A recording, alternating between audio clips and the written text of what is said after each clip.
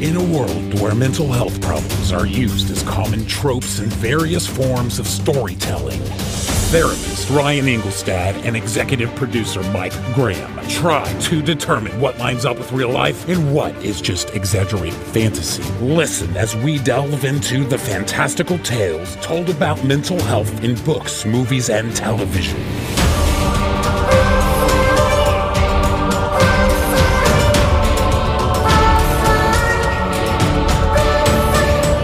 This is Pop Psych 101. Welcome back to Pop Psych 101. I am licensed therapist Ryan Engelstad, here as always with my executive producer, co-host, and Mr. Clean himself, Mike Graham.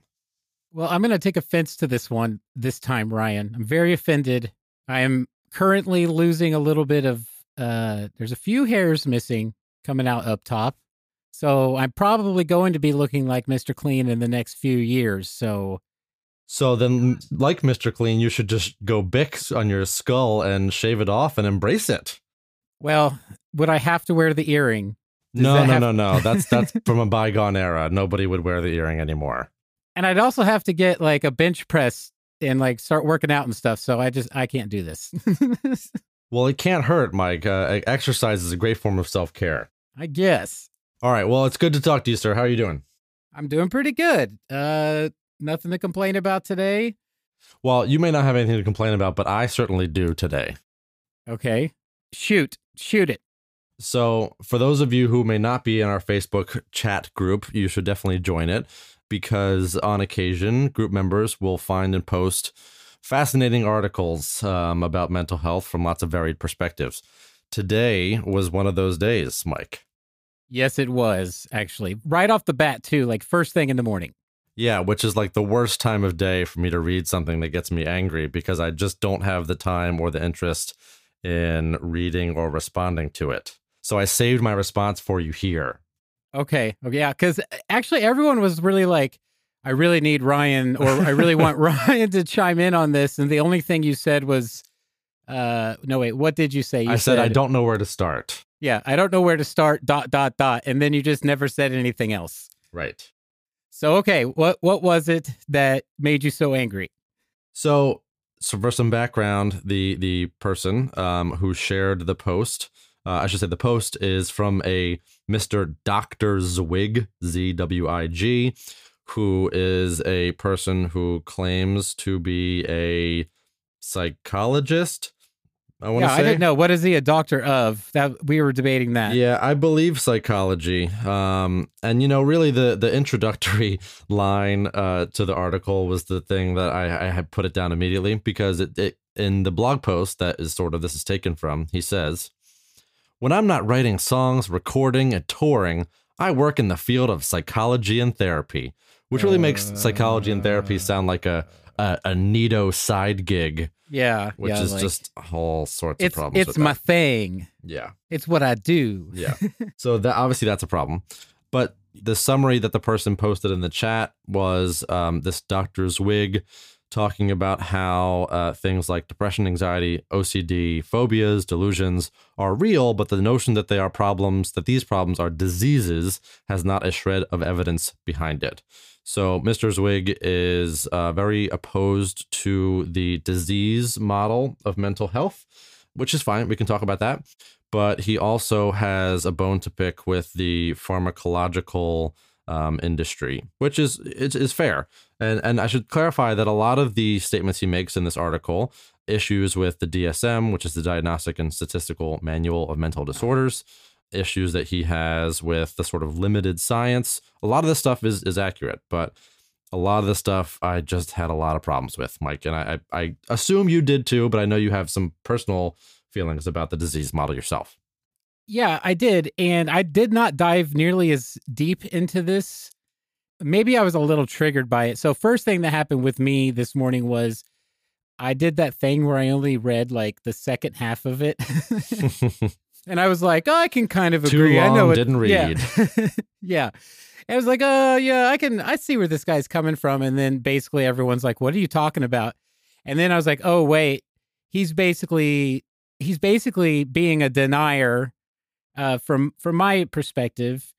But it got me thinking, and as far as what I was replying about it, him talking about like the basic part of it was, it's not a disease. These are just symptoms and all this kind of stuff. And what I took away from it was, even as a person with mental health issues, I tend to like shy away from saying mental illness. Sure. And would prefer saying mental health issues. Mm-hmm. I've even, like I said in the post today, I've even said the word disorders on here, but you can hear me in episodes a couple times kind of get uncomfortable if I have to say disorder too many times.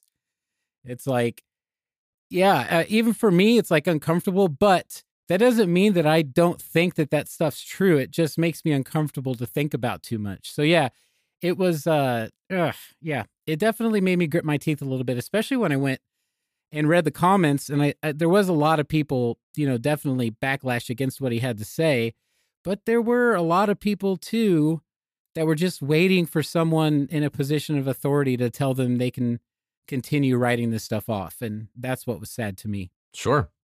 So I'll give you an example of one of the things I had a real big problem with Dr. Zwig. So I'll just read this excerpt real quick. Dr. Zwig says, "What I've discovered is that what people call mental illness is actually a rational process that can be worked with and transformed. Even so-called crazy people," he puts crazy in quotes, "have such a process." So far, this is fine, as far as I'm concerned.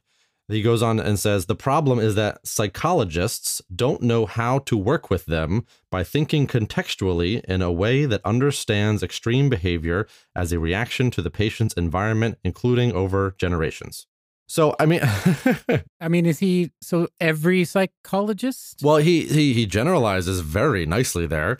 So all I have to say is that if a psychologist doesn't know, quote unquote, how to work with people by thinking contextually in a way that understands extreme behavior as a reaction to the patient's environment, including over generations, then they're not a psychologist. They haven't been to school.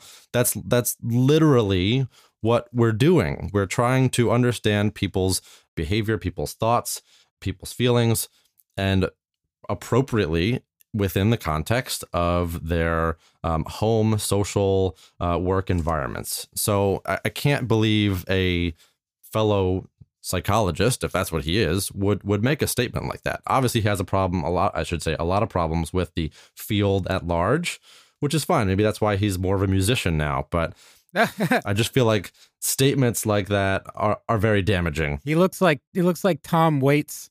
Yeah. Well, he clearly wants to be. But yeah, I just think statements like that are really damaging for people because, okay, so he has a problem with the fact that we're calling it a disease.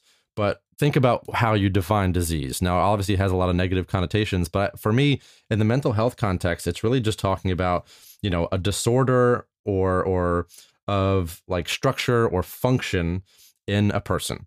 And I don't think we can question the fact that things like depression, anxiety are absolutely a disorder of a functioning brain, right? That's not how your brain's supposed to work. Right. So we take all these symptoms that look like depression and we call them a mental illness or a mental disorder or a mental disease.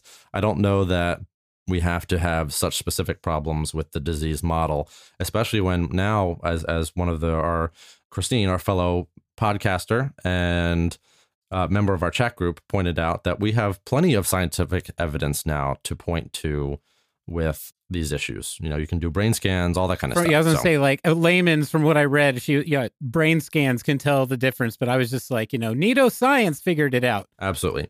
So, so suffice it to say, I have problems with people like Dr. Zwig and anyone who sort of wants to push back against identifying this guy's just looking for attention. Ways. Yeah, and I mean, he gives himself a really glorifying story about how he cured one of his patients' bipolar disorder. What? Oh yeah. So if I don't know if you read the article that was linked to in the Facebook post, but he essentially claims that by like talking his patient through this becoming a gorilla exercise, that her bipolar disorder just disappeared. So congratulations, Dr. Zwig. I believe that happened. Yeah. Okay. Well, that's about as angry as you're going to hear me get when it comes to mental health. All right. So I think we need to spark a little bit of joy into you. Oh, thank you. And so we can get you feeling better. So let's move on. And we're going to be talking about tidying up with Marie Kondo. Let's do it. Today we are covering the Netflix series Tidying Up with Marie Kondo. Marie Kondo, a Japanese organizing consultant and author, has taken the world by storm. Named one of Time's most influential people in 2015, Marie wrote the book The Life-Changing Magic of Tidying Up, which has been a bestseller in Japan and Europe as well as being published in the United States. Marie teaches the KonMari method of organizing, a method of gathering all belongings together by category and lumping them in a pile to get a full view of what you really have. She does not emphasize throwing items away. Instead, she encourages to keep that which sparks joy in your life and to get rid of the things that do not. Now, with Marie in the United States going to family homes that are bogged down by clutter, we start to connect with the families that she is helping. We might find ourselves understanding where their clutter came from and why it's so hard to let go. What's framed as a series to simply show people how to tidy up ends up being a documentation of the families, their homes, their lives, and their motivation to hold on. Well, that was an excellent summary, Mike, personally. Booyah! Nailed it. Yeah, because, I mean, let's be honest, right? As we said, this is a worldwide phenomenon. Well, hold on, Ryan. What? I also had to say one more thing, and that was boom shakalaka. Okay, keep going. Sorry. Okay. And boom. Yes, the life-changing magic of tidying up. Did you feel that your life was changed while you watched this, Mike? I felt bad about myself. Well, if you asked her, that's probably where this process starts. You Yeah. know, when they get everyone to put all their clothes out on the bed, I think that's exactly what she's looking for, right? Is to get everyone to look at it and be like, oh my God, I can't believe I have this many clothes or this many possessions. Exactly. No, even like currently right now, I'm in my basement where I do our podcast from. And this is kind of the area where I stack boxes and stuff. And so I'm sitting down here looking like I need to tidy all of the tidying must start. Well, yeah, and that's this. I think the sensation that people have when they watch this show or read her book, which is that, oh my gosh, I have at least as much stuff as the people on these episodes. Like, I need to tidy up. Oh, absolutely. And you're wondering, like, is it too much? The first couple they show in the first episode, I thought, did they really need her? Because I didn't seem like they were that. I mean, their garage was pretty crazy. But besides that, I thought they're just, they have a messy house. They got kids, Do they need like a professional? That I don't know. So I completely agree that when you first see a lot of these houses, for the most part, across the whatever it is, 8 or 10 episodes, you kind of look at them, go through the house, and it doesn't seem that bad. There's nothing that jumps out that's like, oh my God. I mean, I will say the one couple that we'll talk about that was like, obviously there's some sort of emotional or mental blocks happening for why they have so much stuff. But, at least for that first episode, and what were their names? Rachel. It's the friends. It's the friend family. Of course, the friend family. So I was immediately pretty concerned about their relationship, and the sort of clutter in their house seemed to, in some ways, be connected a lot to the relationship and tension stuff that was going on. I don't know if you picked up on that, but oh no, yeah, I did definitely. There was a lot of like passive aggressive arguing, and I think anytime you see that in a relationship, or anytime I see that in a relationship, as when I do couples therapy, it's like, okay, there are unsaid problems here.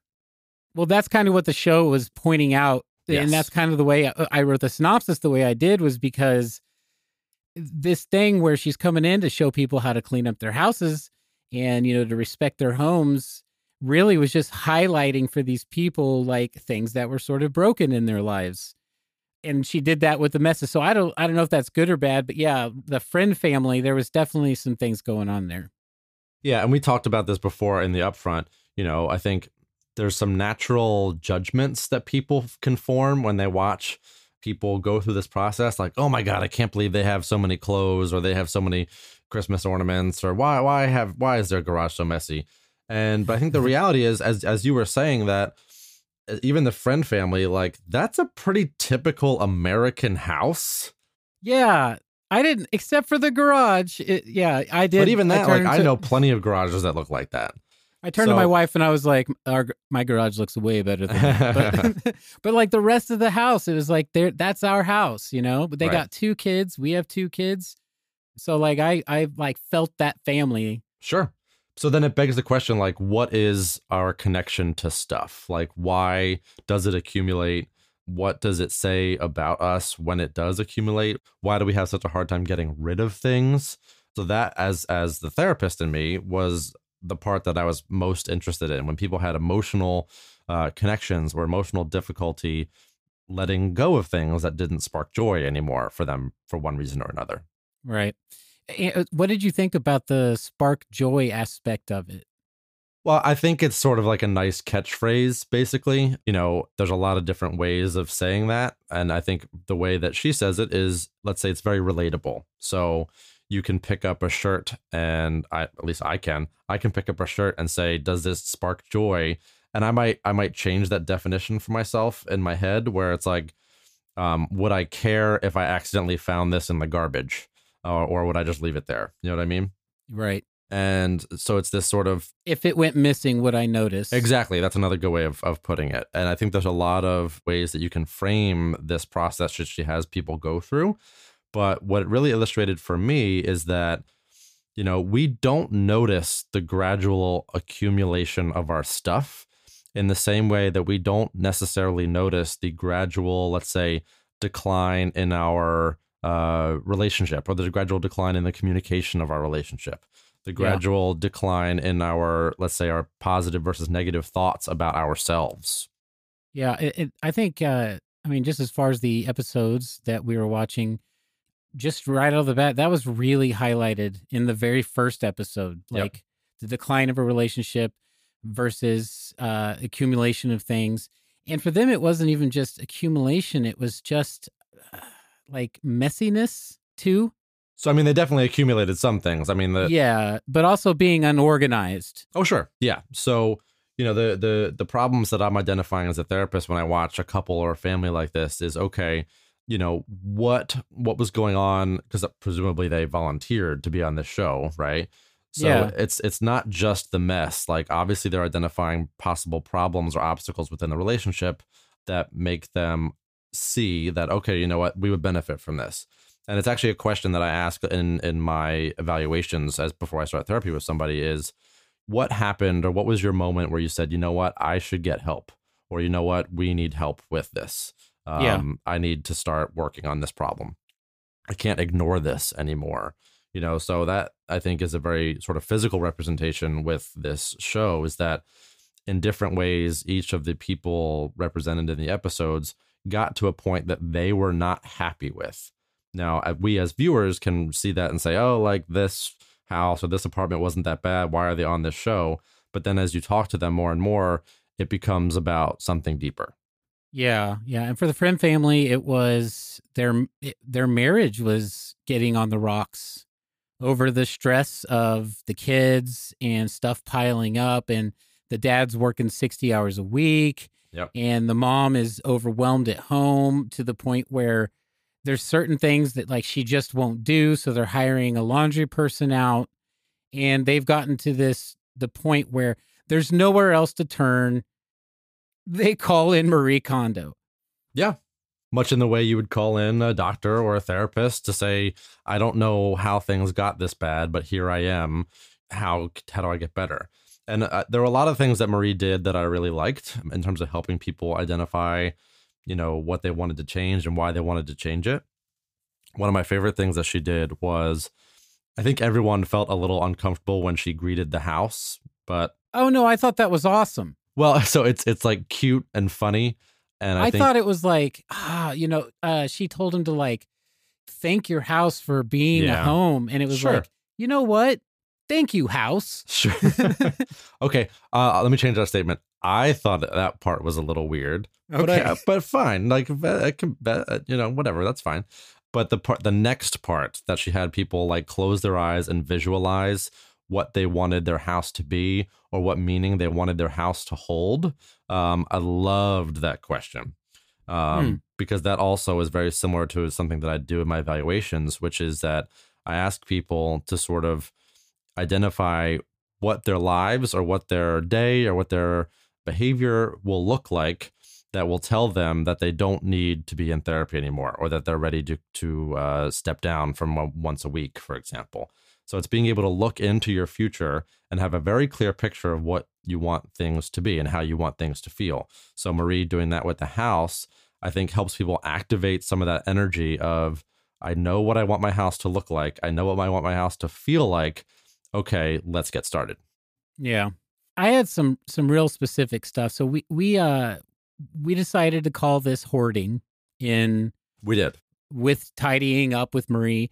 And I was watching it, and obviously most people have seen some episodes of Hoarding, this show, which is like this grossly extreme, like to the absolute extremes of what hoarding is.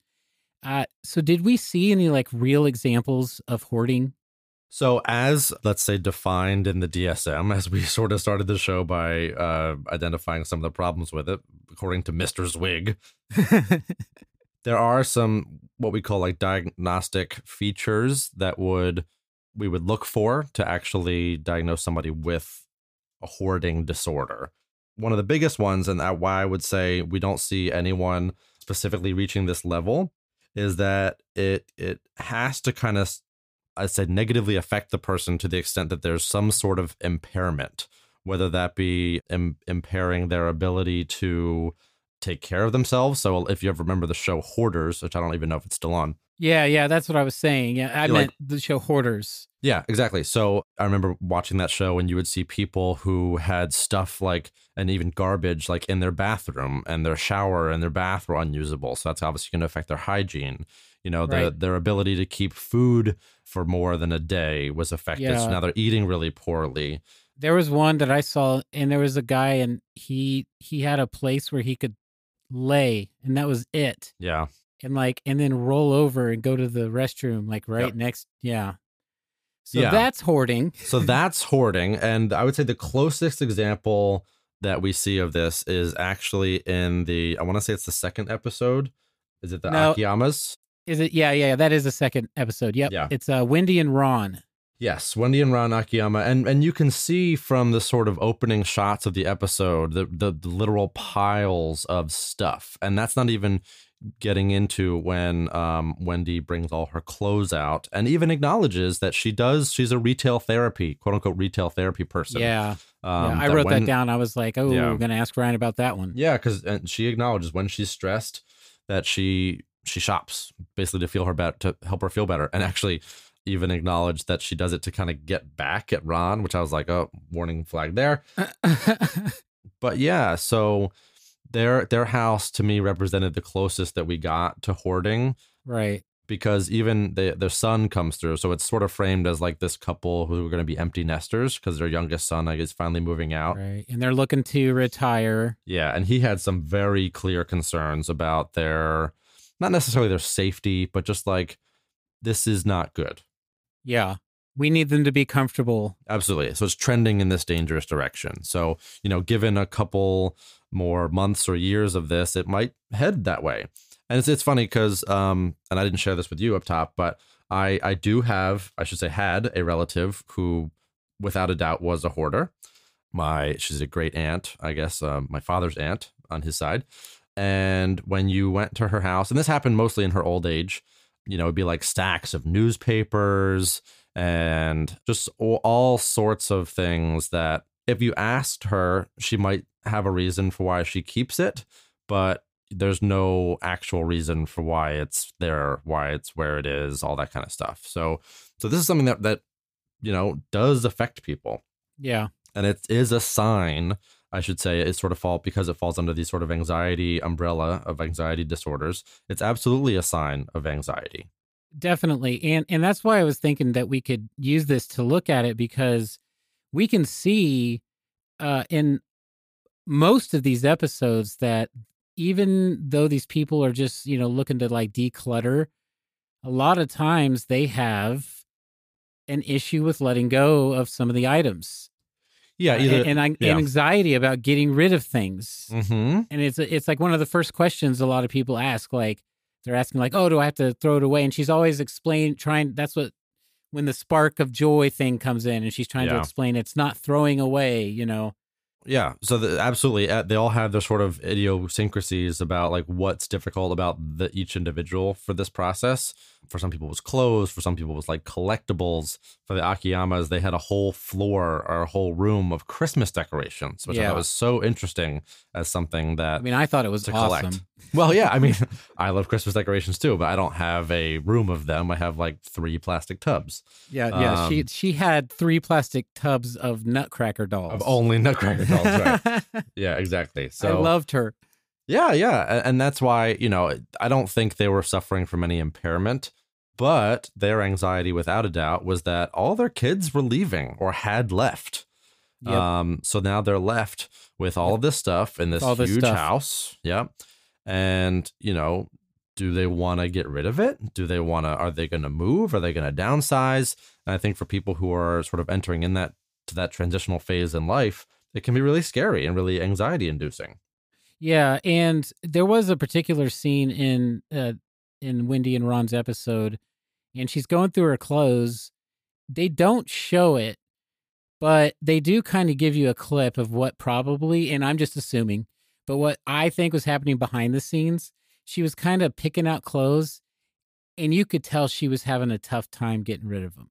Oh, yeah. Like she was, I like this one, I like this one, and I'm thinking she can't let go of any of this stuff. Yeah. But she eventually did. But that was also the moment where she mentioned that and self-admitted that she does retail therapy. And that's why I was like, Ryan, what does that mean?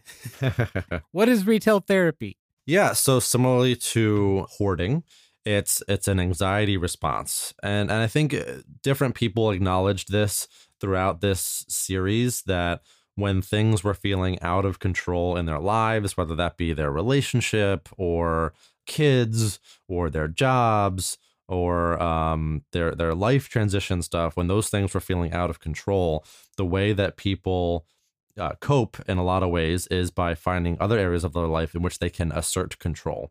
So retail therapy is, well, my life's feeling out of control, but here's something I can control. I can control how much money I spend, what I spend it on, pick things that I like, keep them, know exactly where I want to put them, then be satisfied by that transaction. I mean, So it's this very clear process that doesn't have any uncertainty or complicated feelings. It's just something that feels good. sounds a lot like a lot of other different controls, like eating or Mhm. drug use, Absolutely. Very to similar. just compare. It's just this thing you can do to make you feel better. And I'm sure someone that goes and swipes a card gets that little bit of dopamine rush, or you know what I mean? And Yeah, and no it question. gives them that rush that makes them feel better. So they keep doing it. And I'm sure there's a bit of addiction to it as well. Yes, because it's this cycle that's rewarded, until it's not. So it's like people accumulate credit card debt, or like Wendy, they accumulate clothes to the point of having, I think she had every one of her children's closets were then filled by Yeah. her clothes. Yeah. Like multiple walk-in closets. Yeah. And and the thing about that is, much like negative thoughts, that accumulation isn't noticeable until we force ourselves to notice it. So then with her particularly, starting with like anxiety, going into using the retail therapy as a control, can that then turn into, obviously she's beginning to become hoarding these things. Mhm. Can that keep growing into what you were saying, to like full blown, like impeding lifestyle like situation? Yeah, I absolutely think it can, especially for people like my great aunt who, was retired, even carried on her hoarding behavior after moving into a retirement home, like still just had stuff upon stuff upon stuff, even though she had to downsize a lot of her stuff when she moved there. I mean, I almost understand it, because you're like Yeah. kind of clinging to something that makes you feel home almost. Yeah, so exactly. So, and actually this was illustrated really well in another episode. There was oh man, I forget their names, but there were 2 writers, 2 guys, a gay couple, and everything was easy up until the point where one of the guys had to start getting rid of his papers. And in this stack of papers, he had, notes from classes and first things that he wrote in college. And he had real emotional connection to them. And then, that you sort of ask the question, what do these items either remind these people of, or what comfort do they give to these people? And in a lot of ways, the papers one, and maybe you had something that you could relate to amongst all the different categories of stuff.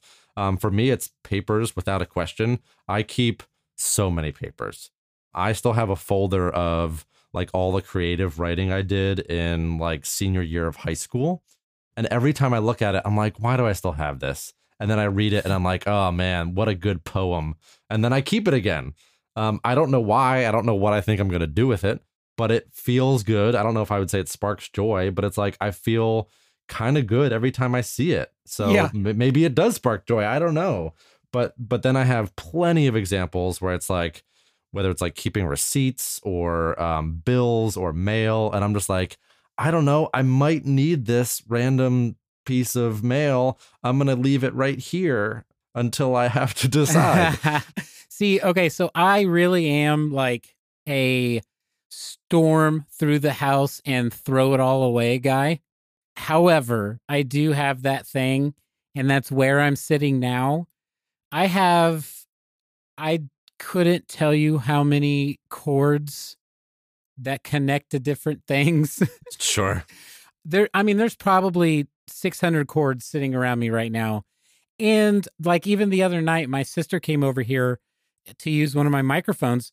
I could not find one that worked, one of the cords to plug it in. And she was like, why don't you just throw them away? And I was like, because they look cool in the pile. Oh. So yeah, I get it.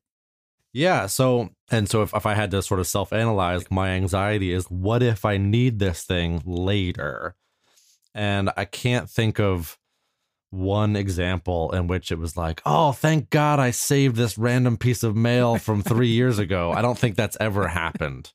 And yet I still have trash bags that absolutely have like random piles of paper that I cleaned out of my car that I didn't throw away because I thought, well, I might need to go through this pile of papers later. So trust me, I'm perfectly comfortable acknowledging my own faults, and this is one of them. My wife will agree with you. I'm gonna have to see your house someday. Well, it's in the basement. It's like hidden away. Okay, yeah, that's where my stuff. I had all my weird stuff in the basement too. Yeah, but it's there, and every so often I clean out my car, but I probably don't throw the trash bag away. I'm just like, well, there's probably something important in here. Otherwise, I just would have thrown it in the garbage in the first place. I couldn't tell you why. But yeah, so we're acknowledging this anxiety. I think it's very real for the majority of the majority of real life people that Marie works with. Yeah, it is. One of them that really struck me the hardest was Margie in episode 4. Her anxieties, I believe, were ground into something that wasn't nearly as abstract. Nope. They were something, all of us can easily see from a distance and relate to without having to try to think about it too much. And that was the fact that her husband passed away. Yeah. She had 3 children with her husband, who she clearly loved.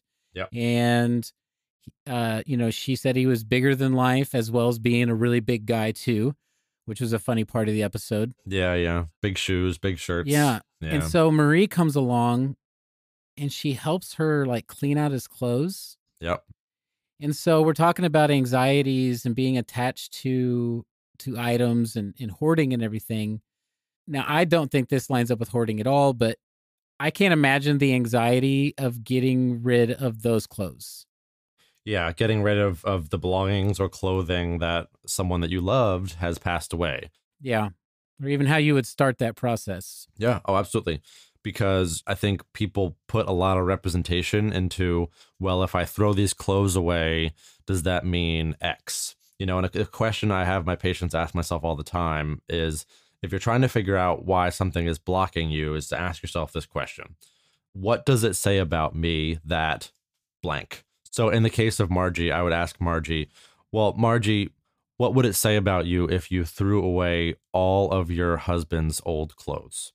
And we could presume that she might say that she doesn't care about him anymore, or that she's forgetting him, or that she doesn't want him to be a part of her life anymore.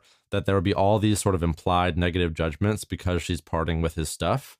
And that's where we would work on, okay, this is the way you feel about yourself. How do you want to feel about yourself? Presumably she would want to feel that she can let go of her husband's belongings without letting go of her husband. And I think that's what Maria helps her do. She does. Yeah. That was a really sad one. And I felt really bad for her, but it was also nice to see her move through that because you could tell even her kids were really pulling for her to get there. And that was definitely the one where I was like, she really needs Marie here to help her, which makes me wonder, in all of this happening, and we're talking about all these people and these different anxieties, you got Wendy and Ron, who are the hoarders of the group, and everyone else. What about Marie? So we don't see a lot of Marie, like her personal life. We get little clips of her with her kids, and she acknowledges her own faults, I think, at times. And everyone just kind of rolls their eyes like, okay, Marie, sure, you have a dirty kitchen. But it's interesting when you read the reactions of people on the internet to this show. You know, it's funny. It's funny to see the stuff that people have a problem with her approach. There's a huge reaction to Marie's feelings about books and throwing away books, which is also something I can relate to. We have a lot of books in our house. Yeah, people are like, why would you throw away books? Right. Keep them, put them, make a library.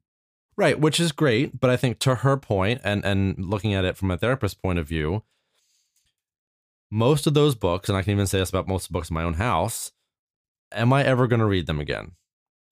Probably not. I can say that with a fair amount of certainty. I can't think of a book that, let's say, I've thrown away or donated that I've been, oh man, I really wanted to read that again. I can't believe it's gone. Like that just scenario feels completely foreign to me. So to that extent, I'm okay with her perspective. I know bibliophiles, lovers of books and lovers of reading, are sort of abhorred by the idea that we should throw books away. I think most people are comfortable with donating them, but even then, it's like books that are old or books that are in bad condition, like libraries and things, are not going to take them. Okay, last thing here. Do you think that Marie in this show is genuine in that she actually helped these people? So I would say yes. Marie, I wouldn't go as far to say that she's a good therapist, but, in the sort of mental health realm, we have therapists and we have coaches, and coaches absolutely serve a purpose. They help people follow a prescribed set of tasks that at the end of those tasks, they are in a better place, let's say, to make progress. And Marie absolutely does that by helping people remove the clutter from their homes. She enables them to sort of be free to make something better of their lives, and it's hard for us to say, like, did all these stories end with really happy endings? Do the friend family just kind of fall back into bickering and sarcasm and passive aggressive communication? They might. Did they rehire the laundry person? Sure, right. Fair question. That's what I was worried about. And certainly that is my fear as well. Like, after Marie leaves, like, I kind of want like a 1-year check-in. Hey, did you keep everything organized and clean? Or did you fall back on these bad habits? Because these are habits. Like, they're not just things that you can go in and clean and, I'm never going to keep stuff ever again. Right. Some people said things like that, but that doesn't mean that these habits are just going to go away because they're built into our anxiety. Right. And they did do a few follow-ups that they released, like 3 or 4 follow-ups there. But we do have to take a break, and we're going to do that right now. We'll be right back. You are listening to Pop Psych 101, a show discussing mental health and popular culture through 2 perspectives, a patient and a therapist. We explore the accuracies of how mental illness is portrayed in movies, books, and television, for better or worse. And we are back. All right, if you haven't listened to the show before, we are about to do our segment Overanalyzing with Ryan. Sometimes he watches something, reads something, he just looks way too deep into it, to the point where he is overanalyzing. Do you get the feeling that there's a hidden, deeper meaning in your favorite movies, books, and TV shows? Look no further. Therapist Ryan Engelstad goes so deep that what he brings back may not exist at all. This is Overanalyzing with Ryan. Well, thank you for that, Mike. So, as a therapist, one of the things that I love to use in my work are metaphors, because I think it's sometimes easier for us to look at why we're struggling or why change is difficult or why change is possible through the use of metaphor. So why I loved Life-Changing Magic of Tidying Up with Marie Kondo is because there is this metaphor about the sort of cleanliness of your home representing a certain amount of the cleanliness of your, whether you want to call it health or soul or mental health or relationship, basically like a messy home equals a messy life or a messy mindset or a messy whatever. Okay. So I'm trying to follow. Well, I wanted to carry that metaphor to its furthest conclusion, which is that your house or your home, wherever you live, represents your mind or your mental health or like your actual brain. No, not your brain as much as, let's say, the shape of your brain. No. You're taking this too literally. We're in metaphor land, which is like the windows of your eyeballs. Yeah, obviously. Thank you. Yes, the windows are the eyes to the soul or the eyes to the roof. No, so it's like, let me give you an example and we'll build off of this. Let's say your bedroom, and a lot of these are going to be like very like, duh, of course that is, but I'm going to take it to an extreme level, right? Because we're overanalyzing. So like your bedroom and the cleanliness of your bedroom is how much you prioritize sleep. And using myself as an example. So you're what you're going to do is you're going to go through the rooms of the house, and if that's clean, then that means it's something else. It represents something in your life or in your prioritize. If it's tidy. Sure. If it's tidy, then it represents your tidiness of mental health or your tidiness of self-care, let's say, in different aspects. So can we turn this then, and when we're done with overanalyzing, can we go straight into unpopular opinions with Mike and start debating? If you want. Okay, no, go. Keep going. Sorry. So, as I was saying, your bedroom represents how much you prioritize sleep. So, Mike, I'll need to ask you a question. Do you make your bed every day? No. Okay. Why not? Because I'm just going to mess it up when I get back in bed at night. Okay, and do you generally get a good night's sleep? Me? Yeah. Oh, God, no. Okay. So, as a person, Never. I would challenge you to prioritize the setup and care of your bedroom, because the amount of, let's say, attention or investment we put into our bedroom can have a large impact on our quality of sleep. So do you see what I'm doing here?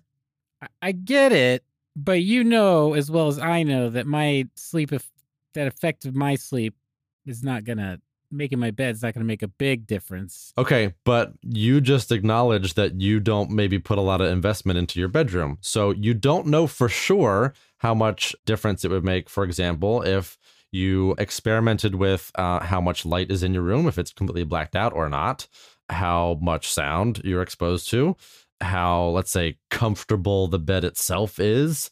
Yeah, our bed's nice. Okay, so that's good. And then the sort of attention to things like keeping it clean, because I know for me, when I get back into my bedroom after a long day, if my clothes are all over the floor or all over the bed, that's one more thing that's going to activate my anxiety before I'm trying to rest, which is like the worst thing that your brain can experience.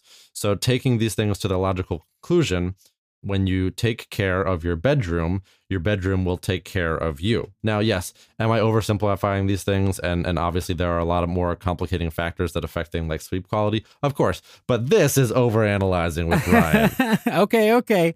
All right. Well, okay, I got one for you. Please. If we want to overanalyze, I'm gonna throw you a log, and I'm gonna send you down the bathroom. Well, I am so glad that you sent me there. What's going on in the bathroom? I would argue, and feel free to disagree with me. We got clean bathrooms. Our bathrooms are pretty clean. And I am so glad to hear that, Mike, because in cleaning the house, do you ever forget to flush the toilet? I don't know if I can say this.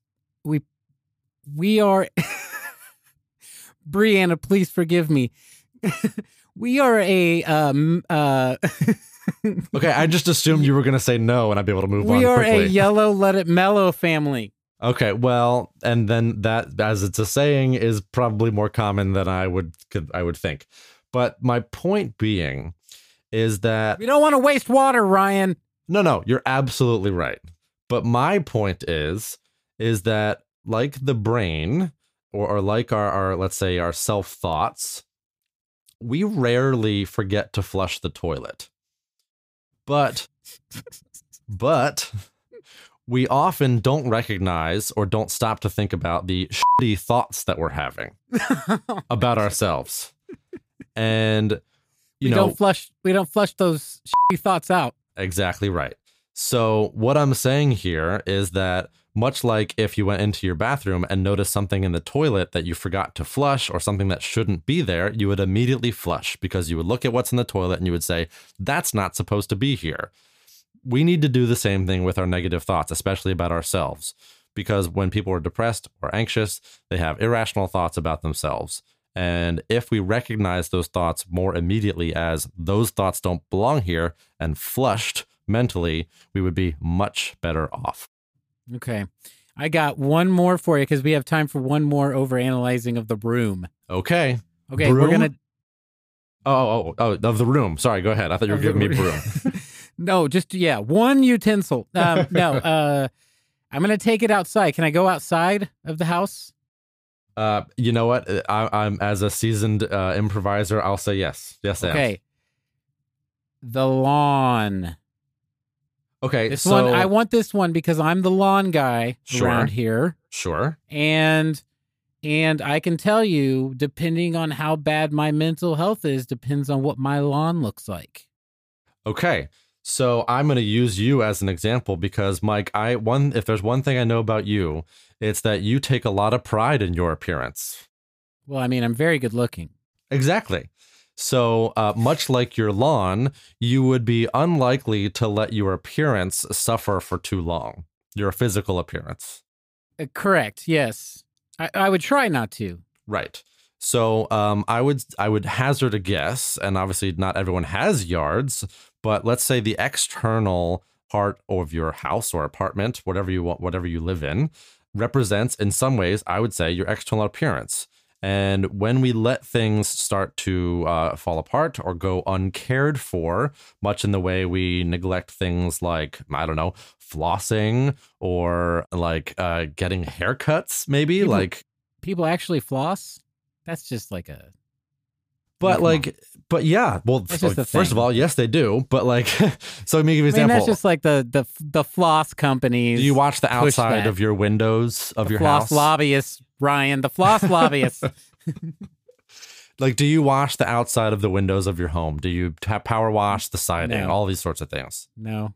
No. Now, year to year, this may not make a difference, but much like in Marie Kondo, all of a sudden, if you decided to randomly do a power wash, you would be surprised at how much dirt and grime would come off. You're right. If You know what? My driveway needs totally one. same I need thing. a power wash. Yeah. It's amazing what a power washer can do. It takes away years of buildup. And, I'll give a personal example because this is something that happened to my outside of my house recently. For a long time, our gutters leaked. So when it rained, the rain wouldn't come down the gutter and then go down, follow the gutter down the side of the house. It would just sort of fall in between the gutter and the house. And for a while, we just, I don't think this actually makes a difference. We'll just sort of let it go. And then it went and it went and it went. And all of a sudden we had a big rainstorm and windstorm. And the gutters actually started to pull away from the house, so much so that it damaged some of the siding. So that was a problem that would have been a simple fix. But because we decided to let it go uncared for, much in the way people go and don't care about their, let's say, hygiene or their external appearance, it became a more significant problem and a more expensive problem. Yeah. But I do have an issue with the power washing of my driveway, Ryan. Okay. A big one. And I don't think I can. Why? Because if we power wash the driveway, well, then we just wasted all the water that we saved from. Is there a water emergency in Kansas City that I'm not aware of? We saved from letting it mellow. We left that water mellow. So then I'm going to spray it out of the power the logical washer. conclusion is to take the mellow yellow water out of the toilet, put it in your power washer, and then use that to spray your driveway clean. This is going to be the worst. Okay. All right, guys, we have to wrap this up. If you haven't listened before, every week we do our ratings. Ryan rates on a scale of 1 to 5 for accuracy. And then I rate on a scale of 1 to 5 stars for the awesomeness of what we're covering that week. Ryan, what is your 1 to 5 scale this week? So I'm gonna do 1 to 5 sparks of joy because of course. Because in honor of Marie Kondo. And Mike, it's rare that we talk about actual real people. So I think it's hard for me to rate this anything but a 5. It is an accurate representation of people coping with anxiety in different forms. Right, but go ahead. You got to think about what we titled the show. So is it an accurate representation of hoarding? No, we have already acknowledged in the show that there are no fully diagnosable hoarders within these episodes. And I'm actually happy for that because it makes hoarding something that can be gradual, that can be on a spectrum, that people don't just become hoarders overnight. There's this buildup of anxiety and buildup of loss that can happen for people that can eventually lead to these more serious problems. So does it accurately represent hoarding itself? No, but it accurately, absolutely represents the earliest stages of hoarding. So I'm sticking with a 5. All right. I can handle that. Okay, so I have to look at this from the 1 to 5 stars for awesomeness. And I have to go with a 2. Oh. It just made me feel bad about myself. That's about it. I just felt like I needed to clean my house. Well, you and millions of other people. I mean, I don't know if you read about how all the libraries and Goodwills have seen this crazy increase in donations since this show came out. Well, I mean, that's good for them, but no, I get why people like the show. It's just not an up my alley show. I did like Marie Kondo, and I really, really, really liked Wendy and Ron in episode 2. But overall, it's just not my style, so that's why it gets a 2 for me. So, all right, guys, we do have to get out of here for the week, though. As always, I need to thank Kevin MacLeod for the music that we use on the show. It is royalty-free. If you want to use royalty-free music, you can go find him at incompetech.com. And Ryan, thank you for talking with me every week. Thank you, sir. Another fun episode. Okay, so even though there wasn't any strict hoarding in tidying up with Marie Kondo, there were a lot of important warning signs about anxiety and people's relationships to their belongings that I want to emphasize as we wrap up today's episode. First of all, accumulation of stuff often happens over long periods of time, just as accumulation of other anxious or depressive symptoms can go unnoticed over time. Because of this, it's important to have regular check-ins, both from a cleanliness of home perspective, as well as a cleanliness of mind one. As I've said before, just as our homes benefit from spring cleaning, our mental health similarly benefits from a yearly evaluation. As we see in various episodes of the show, accumulating belongings can also be a sign of some other unaddressed emotional issues, whether that is relationship stress, empty nest or retirement, transition struggles, or even going through the grieving process. Recognizing this behavior as a warning sign can be a good way to catch things we aren't addressing. Finally, if you are a loved one of someone exhibiting these behaviors, there's help for them too. Whether through therapy or an organizational coach like Marie, getting a third party involved can often help people see their homes and their lives from a new perspective. Thank you so much for listening to our show. Thank you as always to my co-host and executive producer, Mike Graham. If you like the show, please check out our social media pages. We are on Instagram, Facebook, Twitter, Snapchat, and YouTube at PopPsych101. We are specifically on YouTube for our fans who may be hard of hearing. We also love hearing from our listeners, so if you want to give feedback or suggest something for us to cover, you can email us at poppsych101@gmail.com or join our Facebook group. PopPsych101 is not only a podcast, but also a radio show. You can find us on the Real Life radio station on Dash Radio. If Dash Radio is not installed on your vehicle, you can download their app on Android or iOS. For the podcast, we are on all major distribution channels, so please rate, review, and subscribe. We greatly appreciate it. For Mike Graham, I'm Ryan Engelstad. Thanks for listening to Pop Psych 101.